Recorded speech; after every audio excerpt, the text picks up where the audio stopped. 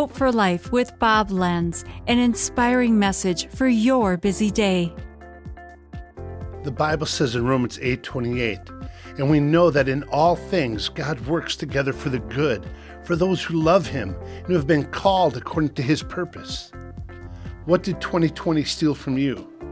Was it a wedding, a graduation, a festival, sports, your freshman year, a family trip, your job, your marriage, a loved one?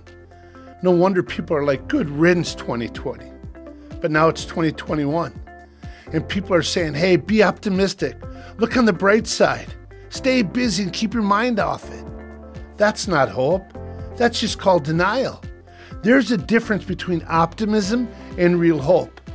Pastor Rahab says it is like this. Optimism is passive, and the idea that somehow things will just get better.